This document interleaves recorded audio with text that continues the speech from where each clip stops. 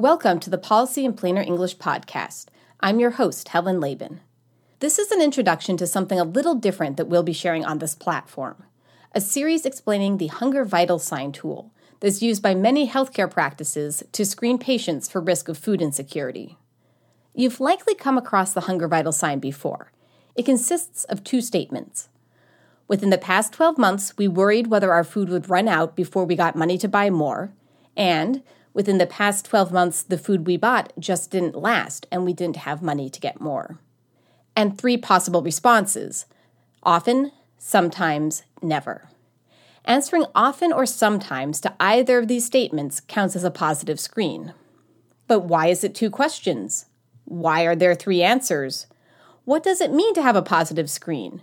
Why does this tool sometimes appear by itself and sometimes in other screening questionnaires and under different names? And how do we know that it works? And when we say it works, what does that even mean? Ask enough questions about Hunger Vital Sign, and you can progress from the statistical to the philosophical, which we just might do in the upcoming audio episodes. The structure of this series will be different from the regular Policy in Plainer English podcast. These are audio conversations designed to go along with resource materials, fact sheets, and written toolkits, which will all be posted online. Check the show notes to each episode or at plainerenglish.org to get the corresponding page with resources. If you're involved in screening for food insecurity in a clinical setting, these training materials should be directly useful for understanding more about the tools and their purpose.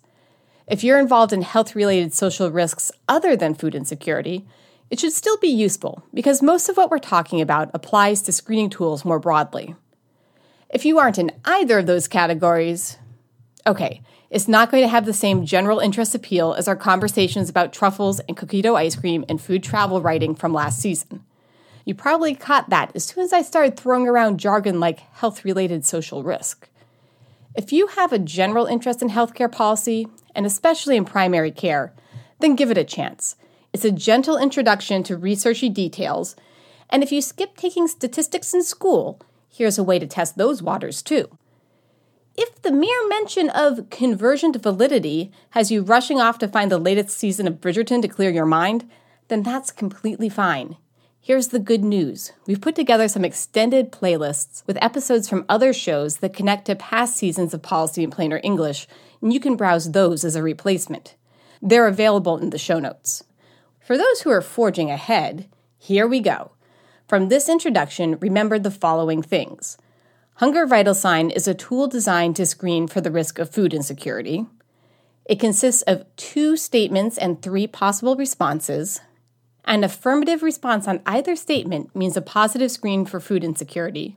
And even though this tool is used for food, the details of how it was created can help us think through how we understand a range of other factors that affect our health but can sometimes be hard to see in a clinical context. Go ahead to the next segment to hear about how the Hunger Vital Sign tool began in our interview with Richard Scheward, the Director of Innovative Partnerships at Children's Health Watch.